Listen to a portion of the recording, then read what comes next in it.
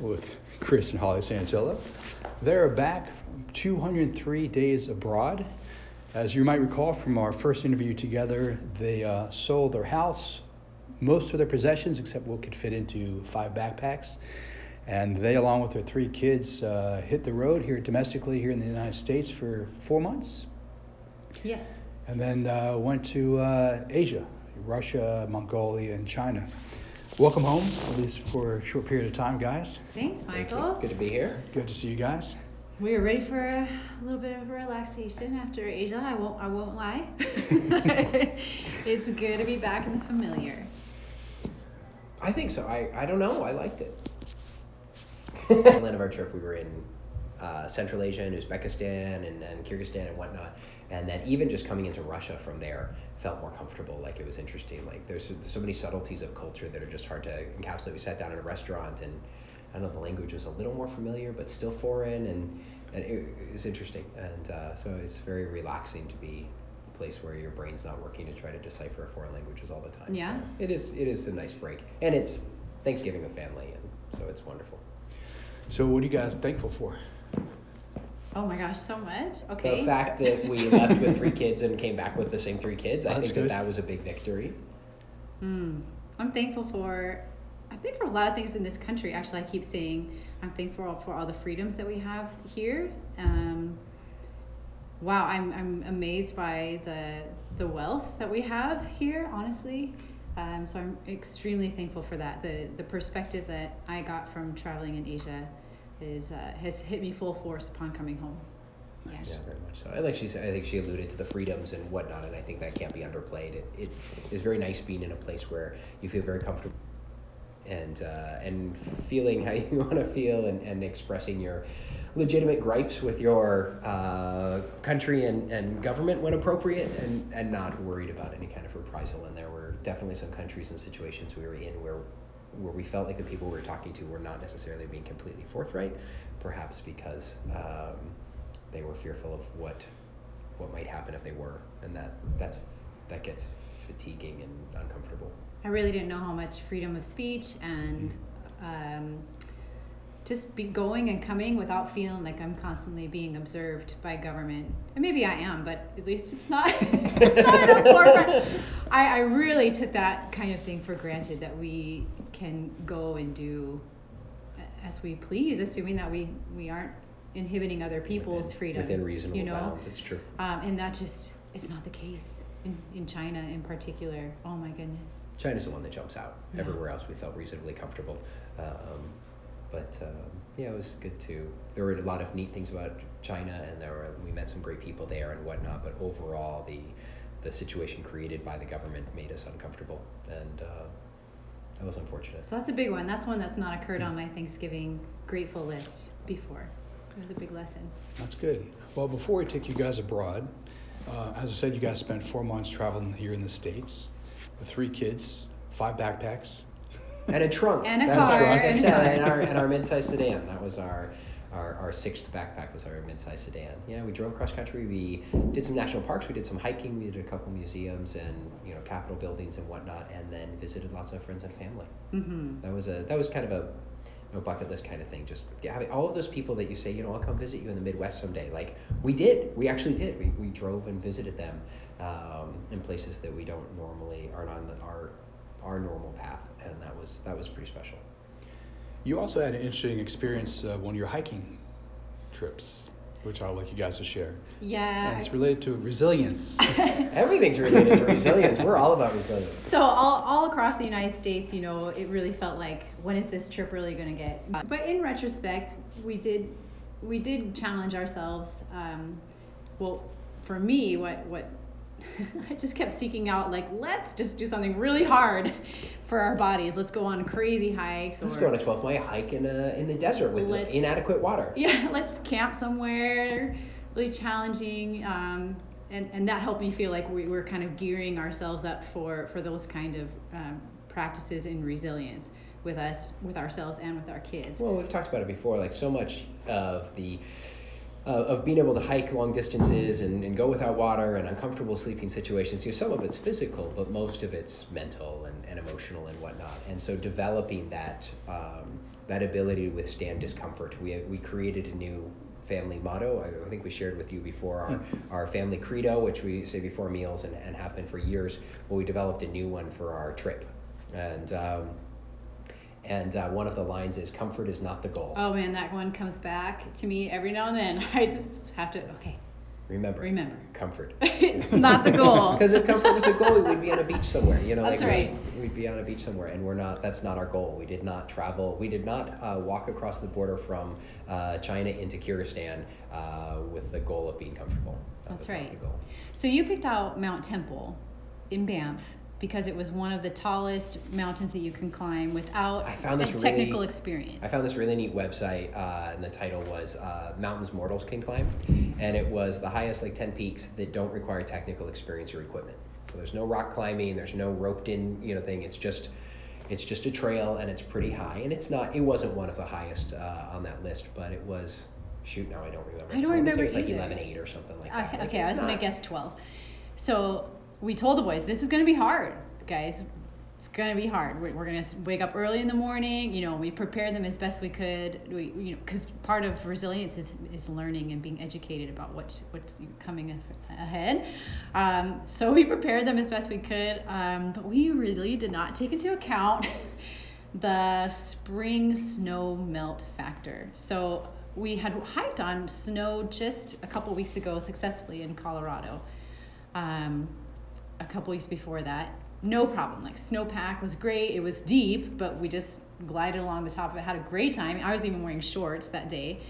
So we kind of figured it was going to be the same. We'll add a couple of weeks of sun onto that, and now you've got just mush. And Yeah, so I could make it. Once we got past the highly trafficked area close to the trailhead,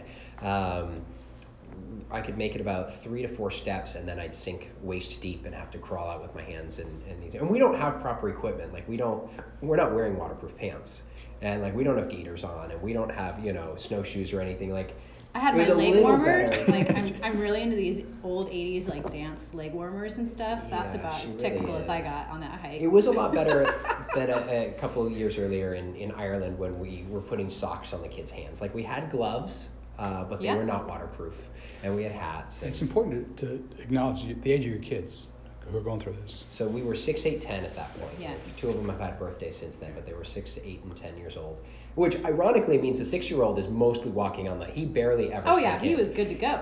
That was frustrating. It was a nice balancing factor. It's normally walking. That's true. I walking is forgot easy about for me that. early in the day, but the whole continuing on, and it's worth pointing out, or fun to point out anyway, that there were 2 groups of Europeans that passed us on the way up, and then both gave up before we did, and we passed them as they headed back down. Because we were going to summit this mountain. This was our goal. It was our no ifs, ands, or quest. buts. We were And gonna- we were slowed down by the snow stuff, but we were going to get there. And we kept looking at the dry part of the mountain, not too far in the distance.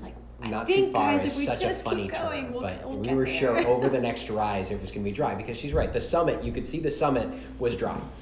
It had gotten enough sun, it was dry, and we were going to get there, and we didn't. We did get to the dry area. We got to the dry area. We took off most of our clothes and dried them on rocks while we ate lunch, and then continued a little farther, and then we turned back at our Oh, man. pre-agreed It upon was turn such back time. and everybody got home safe. But you beat the Europeans. and We that's all- beat the that's all that matters. Europeans. I was like a snow snake. I developed this wriggle method to try and stay onto the surface of the snow. Yeah, I figure that for roughly 1 mile, Holly and I were crawling on our hands and knees, and which is, I think it was 12 Head miles down, total. just come on, we're gonna make it. It's gonna be amazing. It was a good challenge. On the way back down, the snow was more melted. Another 6 hours of sun, and Oh man, just for fun, I put my boots into the snow melt stream on the way and back sat down. there on the way back down. There's a because beautiful photo of her sitting there, her feet submerged. Because why not? They were already soaked. That's exactly my state. But back to the resilience, back to the idea of resilience, it was a challenge for the kids, and I thought it was particularly poignant because we did reach a point, as we talked about before, where I turned to our youngest, who was uncomfortable, and he wasn't complaining very loudly. We don't have a lot of complaining in our household, I'm happy to say. But he was looking for alternatives, and just point, there are no alternatives. We're going down. I'm crawling my hands and knees through this snowpack, and I can't carry you even if I want to. And you're going to walk down off this mountain, or what? And I think that helped, and I think putting ourselves in those situations where you're going to do this, or you're going to. No, there's no good plan B here. I should also say walking across the border to Kyrgyzstan probably was another example of we just need to keep going until we get there. Same So we left China. We were in Xinjiang, China. We went through Turkey. We kind of followed the Silk Road a little bit by train, not camel, and much faster by train. And we were in Turpan, and then we were in Kashgar, which is a famous city and fascinating in its own right.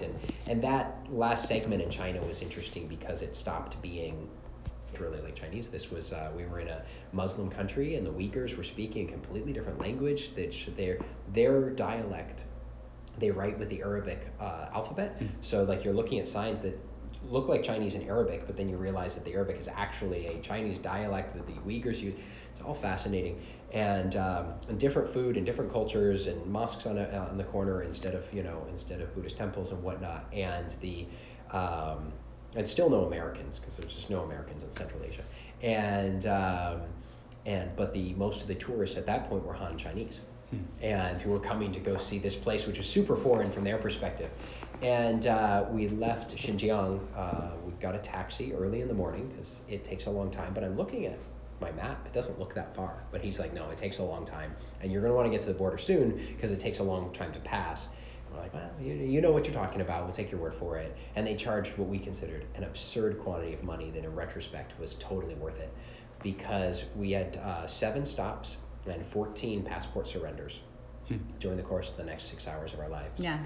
And it was weird, and we drove past camps, and I'm not a journalist, and I'm not an anything, and I don't we weren't there for political reasons or journalistic reasons. We were just observing what we were seeing, and there were these weird military looking camps in the distance with razor wire around them, and children's play facilities with barbed wire around them, and just creepy and weird, and like I said, just stopped repeatedly in presenting passports and surrendering them. For a while, our driver was given custody of our passport. I'm like, okay, you're done with it. Give it to me. He's like, no, I give it to your driver, and your driver, here's your receipt for the fact that your driver's holding your passport. And that was weird. And then made more weird by the fact that 10 minutes later, we drove away from that station, and he handed us our passport back. And then we showed it to someone else. And then we went through 2 more stops like that, and then he wrapped it. He said, give it back now, and then wrapped it up and showed it to someone else. Like, they don't even know their own system, but the driver does. The taxi driver knows the system. And then he finally... And we certainly didn't understand it, and our taxi driver didn't speak a lick of English. Not his fault at all, but boy, it sure made our communication hard. It was a little awkward. Yeah. And he kicked us out of the car at one point because he needed to buy gas. And it's razor wire and secure to go buy gas. And there was all this gesturing, like, I'll go pick you up over there, and it's all nonverbal, like, and finally it's like he's kicking us out of the car. All right, let's get out of the car and walk somewhere. But there's high security to buy gas because they're worried about improvised bombs and whatnot. Yeah. So gas is a high security thing, and it was all very strange and awkward and uncomfortable. And then you get to the border, and he's like, bye, and we're like, bye, and the last border guards say bye, and then you walk.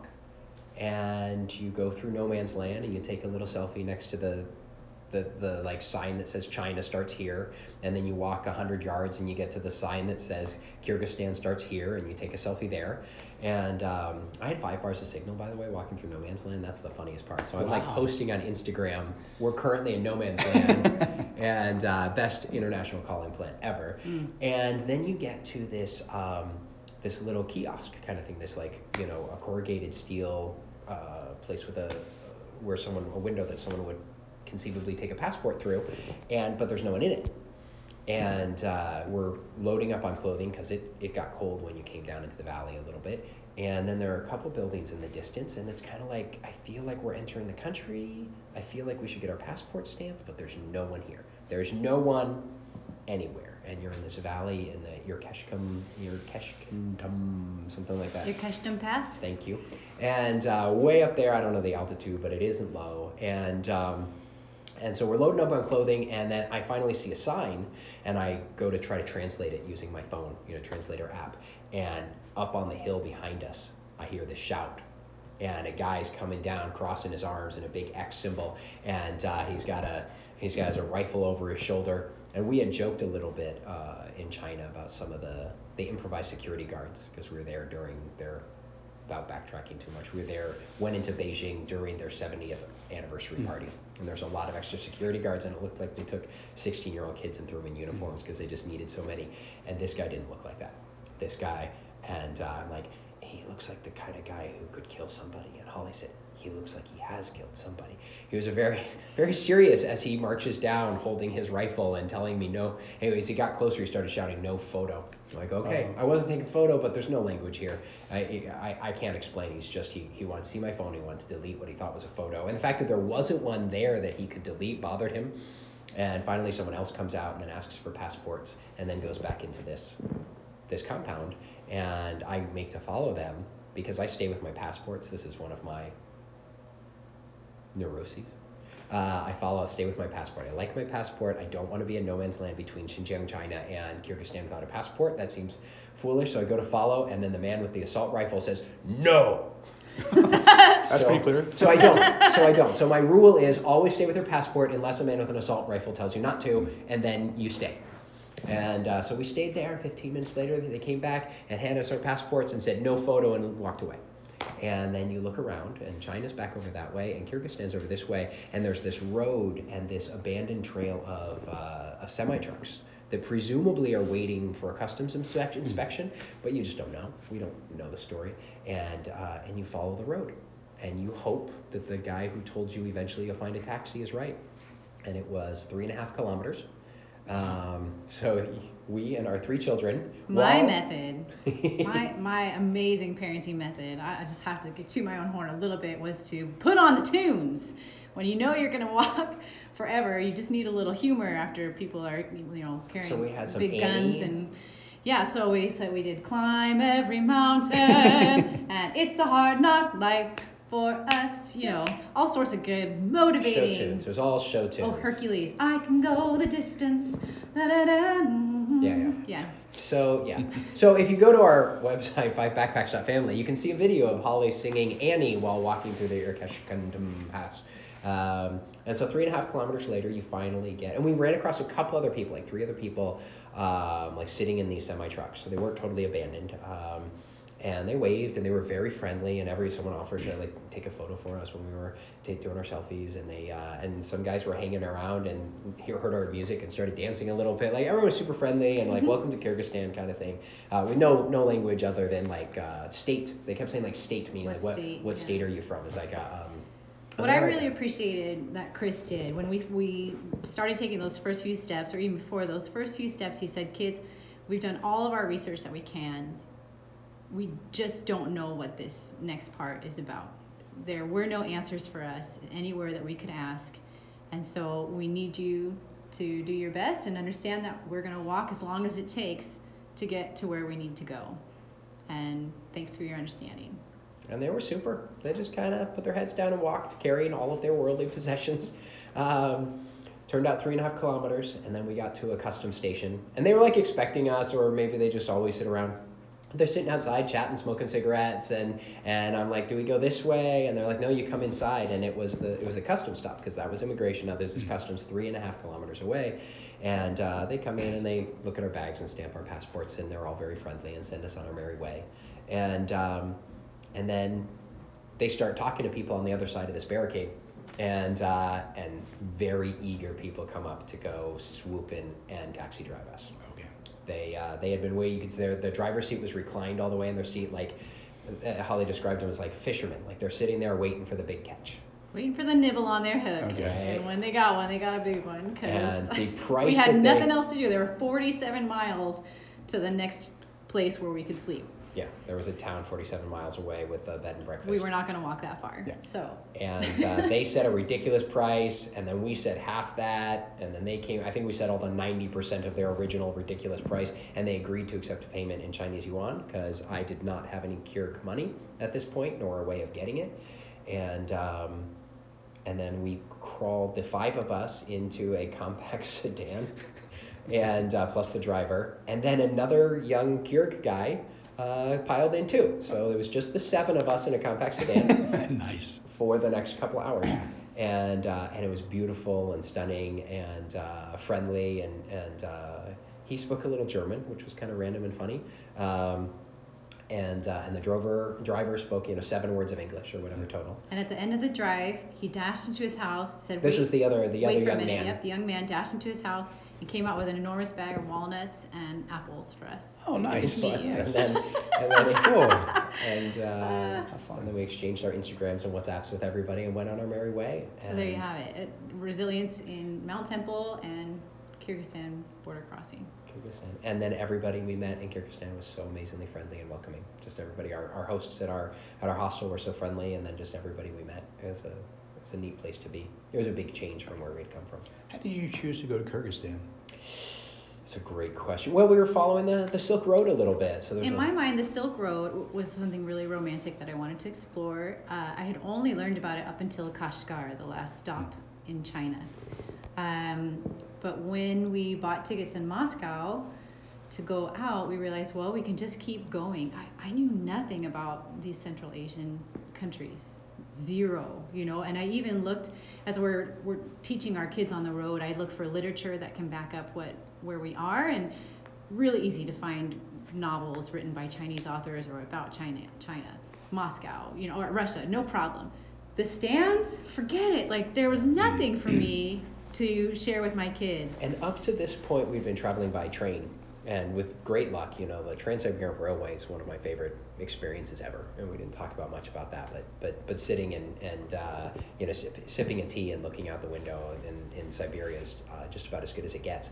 And then the fast, high-speed electric trains in China are efficient and effective, if not friendly, and or nearly as romantic. But then you get to Kashgar. Kashgar's the end of the line. The mountain passes. There are no train tracks going over those mountain passes into Kyrgyzstan. There are 2 passes. One is a little bit higher and seasonally closed for snow sometimes, and this time of year that was a chance. So we went for the easier one, so this was the easier one. And when we got to Kashgar, we couldn't figure out how we were going to get past. And so when we went into this tourist information, and this super nice guy who spoke some English, there's a bus 1 day a week that goes to Bishkek through the northern pass, and then there was a bus 1 day a week that went to Osh on the other end. So it was like, where do we stay? Do we stay this long? And then the prices, and looking at the different options, and whether we went where we wanted to go next. I also would trace the answer to your question to a shift in our way of traveling to going to some youth hostels for staying the night. We'd been staying in apartments, which was really neat to live kind of like a local in China. We were right amongst them. In fact, they were all kind of like, what are you guys doing here in our enormous apartment building? Like, okay, haven't seen those faces before. And we did stay in some hotels, so kind of Airbnbs and hotels for the most part. But then we got a tip from some friends, try a youth hostel. They're really great. And it's true, we met so many travelers, and it turns out to be this communication network of It's all the people coming the opposite direction. Exactly, going the opposite direction. Like, so where did you stay where I'm going, and where did you stay where I'm going?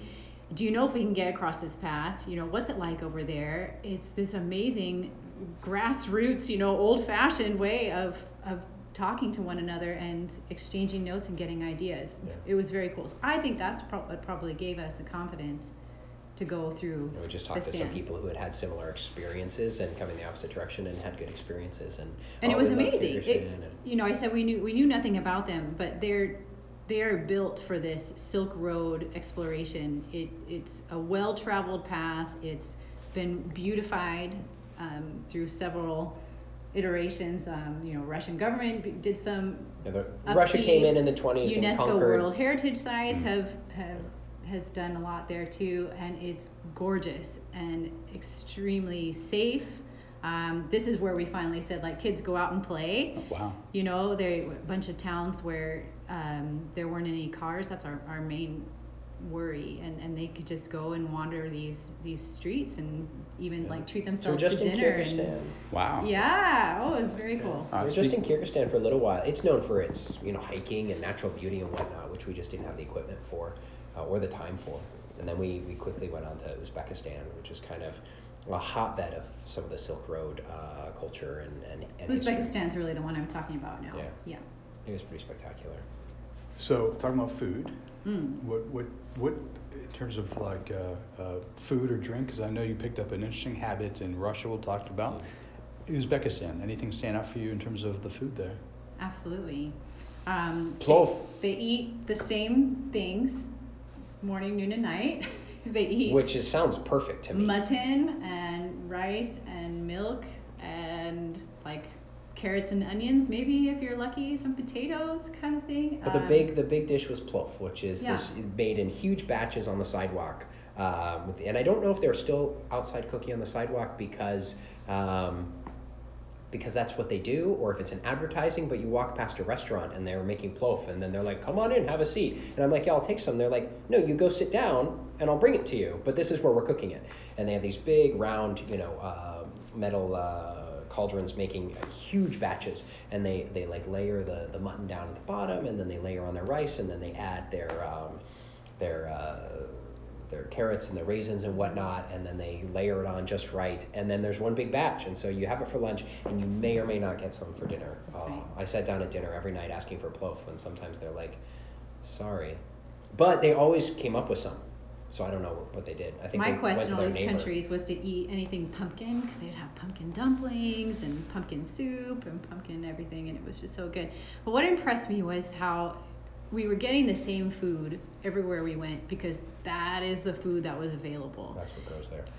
That is what's growing there. That is what's living there. And it tasted great, of course. It got boring because we're so used to our variety. Not for me. I just want to say, I just want to eat the Okay. same thing every day. Holly is the one who needs But as variety. soon as we got back to the city and I could order a salad with spring greens, it's autumn right now, no pumpkin to be found on the menu, I thought, gosh, we are so disconnected from where food comes from. We can have any food we want. It's also from worth- anywhere around the planet, grown through hot house methods or shipped over from somewhere else. And it felt really nice. And I'd love to manufacture for myself a diet where I'm just eating the things that are meant to be. I don't think manufacture is the word you want to use there. Why not? Oh, fine. Because that's the whole point, Cultivate. right? Is that Cultivate for Cultivate. myself. Because that's the whole point. If local- you can local diet. if you can order any food any time of year, then it's coming from a long way away, or it's made in strange contrived methods. If you're eating what's locally created, you're probably eating the same stuff all year round, or maybe not all year round, but for every meal. And then as the seasons progress, you'll have something slightly different. And we felt wonderful. Like we felt physically better. Digestively, I was awesome. Felt Yeah. Okay. better and healthier eating mutton than eating kale in America, which seems super ironic. But No, I did miss my kale. Sorry. we all missed I we missed all the missed our big kale. time. We missed our kale. Everybody missed. And our kale grows year round, by the way. So Uzbekistan, because they're Kyrgyzstan. Go back to China. Okay. Because for folks who listened to our first interview, before you sold everything and hit the States, you guys are martial art instructors.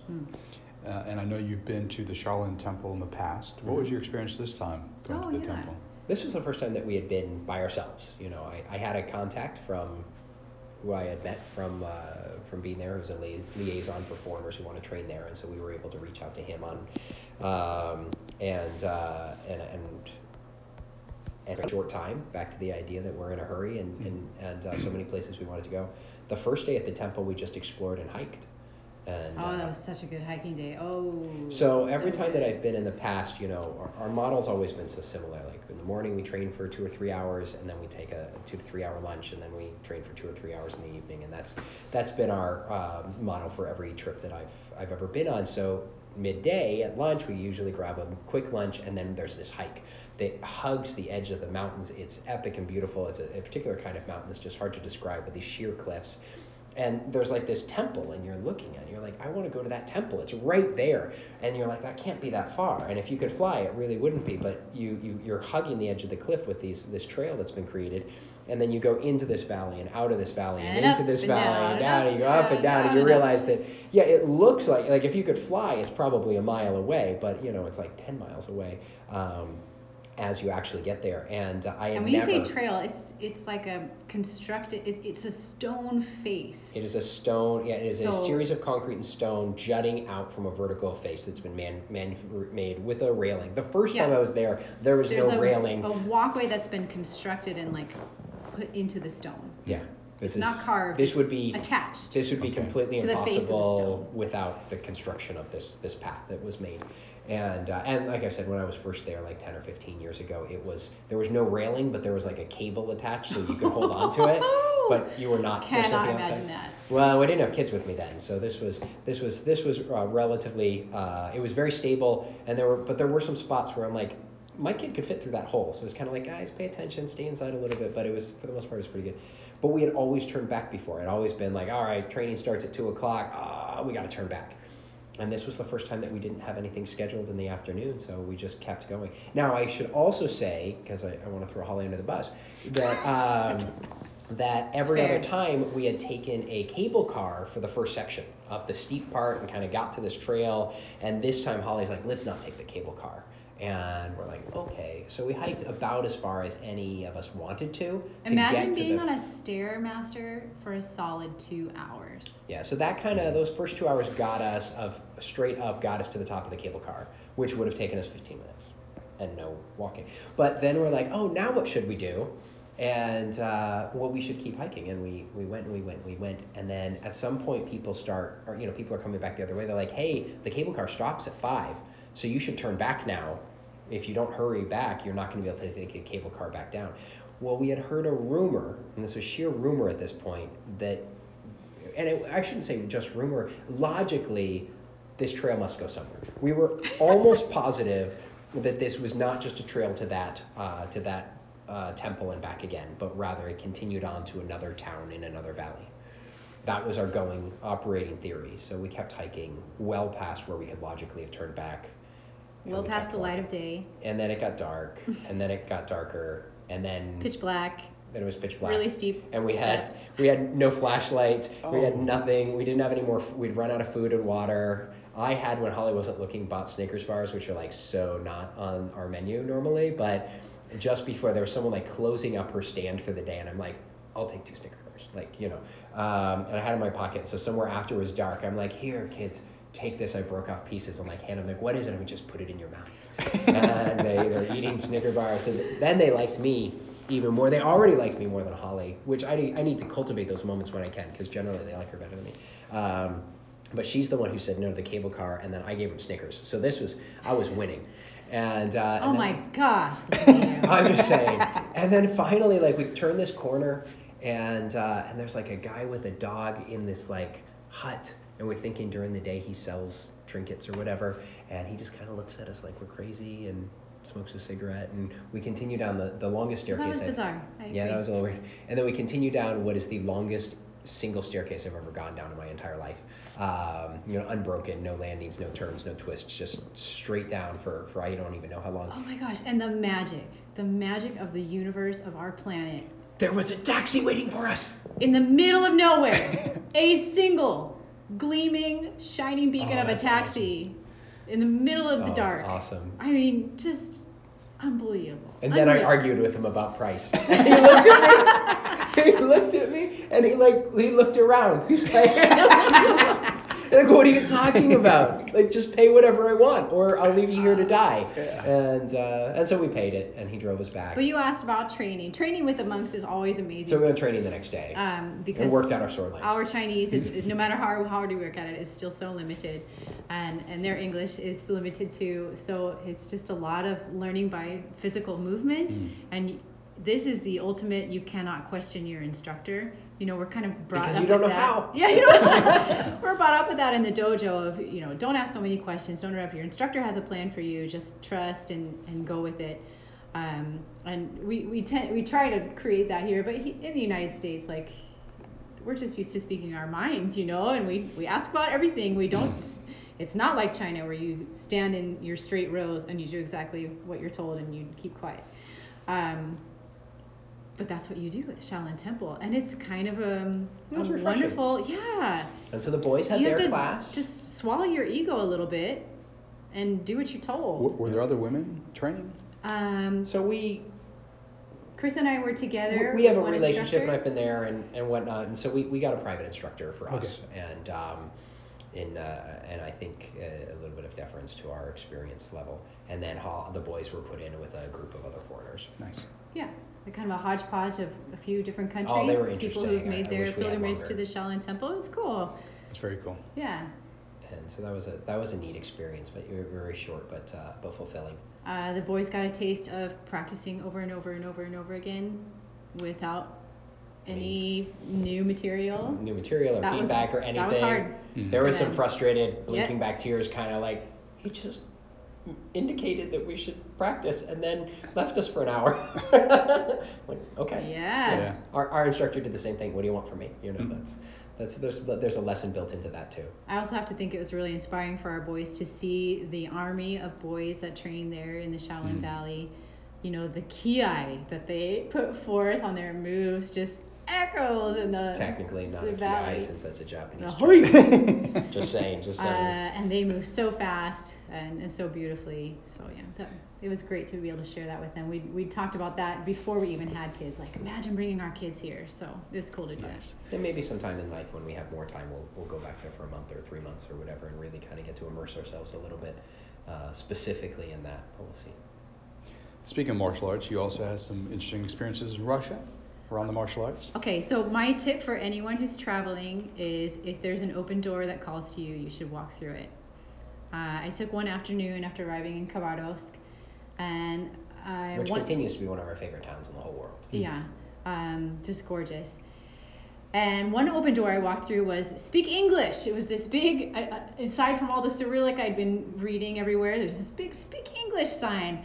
So I wandered in there and made a connection with an English speaking school, you know, our school that's teaching English. I thought, well, this is a great idea, you know. Because I'm an expert. Here's something I can offer. Like, hey, would you guys be interested in just like hanging out? You speak enough English that I could ask you cultural questions. I speak native English, which apparently is like so cool. They always, oh, it's a native speaker. And you're an American native speaker? You know, they've learned their British style. So interesting. Like the guy who owns this school, he spent 2 years in Alaska. Like that's his, and his English is quite good, but he's still not a native speaker.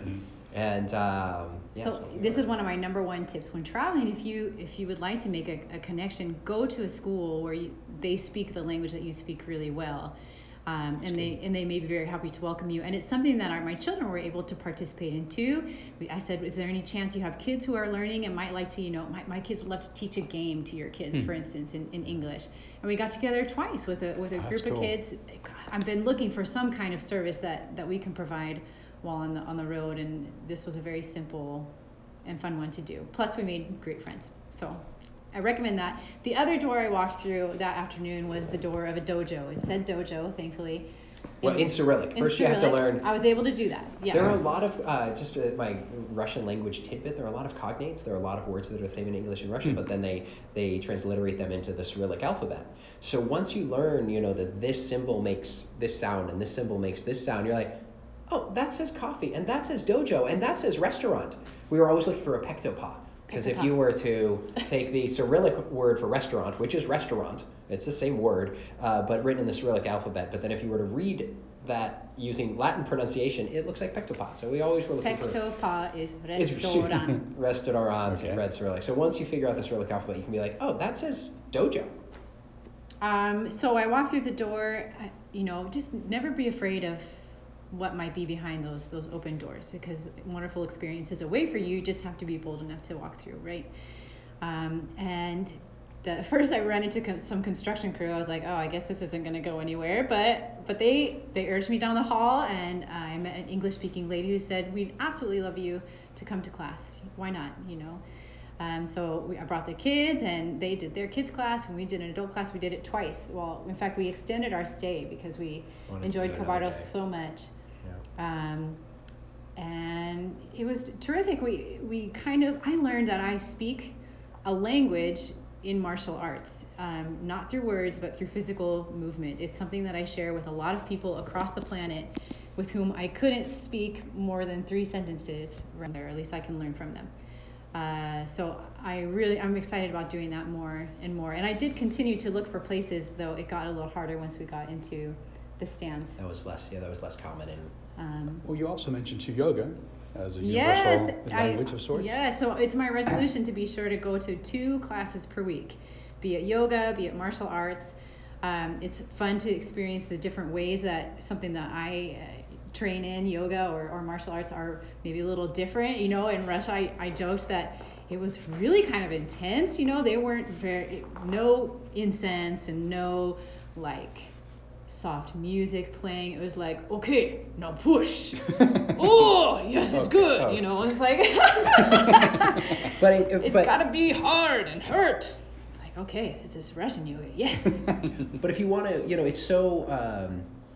We all travel for different reasons, and we spoke earlier about the idea of a vacationer versus tourist versus traveler, and there's many other monikers a person might attach to themselves, and we're all different things at different times. But if you aren't careful, we tend to, you take the taxi, which, is focused on taking tourist places. And then you go to the museum, and then you go to the hotel, and then you go to the restaurant that has the English-speaking menu and whatnot. And if you're not careful, you can end up in this little box that's been pre-made for you that looks like exactly like you want it to look. Epcot Center. Yeah, right. and you might, and there's certain aspects of that could be wonderful and you can enjoy, but you're missing an opportunity to kind of meet the people there in another environment. And almost by definition, the local dojo or yoga class or English class are locals. And so you walk through these doors and then you meet people who they live there and they're living their life and they're going to their karate class or their yoga class or their English class. And so it's a neat way to get outside of that box a little bit rather than going to the places that have been laid out for the tourists. It is hard if you don't speak some common language. And again, that doesn't have to be by words. Yoga is a common language too. Mm-hmm. So, but one thing I did discover, so I agree with Chris about it was our goal to invest ourselves into the culture where we found and not be, this wasn't the kind of vacation where we're sipping Mai Tais on the beach, but rather we're there to learn. 203 days, 0 Mai Tais. That's right, not a Mai Tai. But even on some of those tourist tracks, like in Uzbekistan, for instance, we really did find ourselves swept up in a wave of tourism along this Silk Road. Like I said, it was a very safe way to travel. It was what people are doing, like 2 nights here, 2 nights here. It's a well-beaten path. Well, it's a very horizontally or is an east-west oriented country with a nice train line and a series of very popular stops. And so we'd run into the same people. We'd be like, "Didn't I see you in Bukhara?" It's like, "Yeah, we were there for 2 days." "Oh, okay," And so you just kind of travel along. But here's the thing: we discovered that even if you are maybe not going to the home of someone in Uzbekistan, if you're on one of these tourist places and you reach out to meet someone, also a tourist from another country, now you're having a cultural exchange. And that was wonderful. We spent a week or so traveling with a French woman, a German woman, and a American family, but they had spent the last 4 years living in Kazakhstan. And so they had some things to share as well. And then on one of the trains we met some Uzbek college students, law students, and they invited us to show us around. When we got to their home, they were headed all the way to Nukus, which we're like, we'll be there in a week, because we're going slowly. And they're okay. Well, we'll show you around our home when we get there, and so there's just people to meet wherever you go. And we did some homestays while we were there, which are kind of creative experiences, but at the same time they can still be very gratifying. We met some neat people that way as well. And you guys blogged about your whole journey. www.5backpacks.family. Thank you. So for people who want to learn more about your different adventures, Mongolia, Russia, Kyrgyzstan, Uzbekistan. Yeah. And then back to Moscow. Back to Moscow. Cool. And also you did some travels here domestically in the States, which you also blogged about too. I heard some cool pictures. But you guys are heading out of town again shortly. That's right. Where to? We'll have a couple weeks in Taiwan, and then on to Australia from there. and we intend to make it to New Zealand, and that's kind of as far as we've planned. Like We I met said, some New Caledonian people on a Siberian train. they were so nice. They're like, you don't know where it is, it's okay, nobody does. And I'm like, oh, okay, good, because I don't know where it is. But New Caledonia, and it's okay that you don't know, is a French island near New Zealand. So I'm hoping to reconnect with them. Oh, that'd be awesome. It's about 200,000 people on the whole island. And so it's this tiny little French island. And so they jumped out us because they spoke a little bit of English and French, of course, and a little bit of Russian on the Trans-Siberian Railway. And they were on 3 friends on a trip. And they invited us to come visit them in New Caledonia. So maybe we'll make it over there. Nice. And one more time, your blog so we can follow your travels. www.5backpacks.family. And we're on Instagram and whatnot. If you search for 5 Backpacks Family, we're all over the place. Awesome. Thanks, guys. Thank you. Thank you, Michael.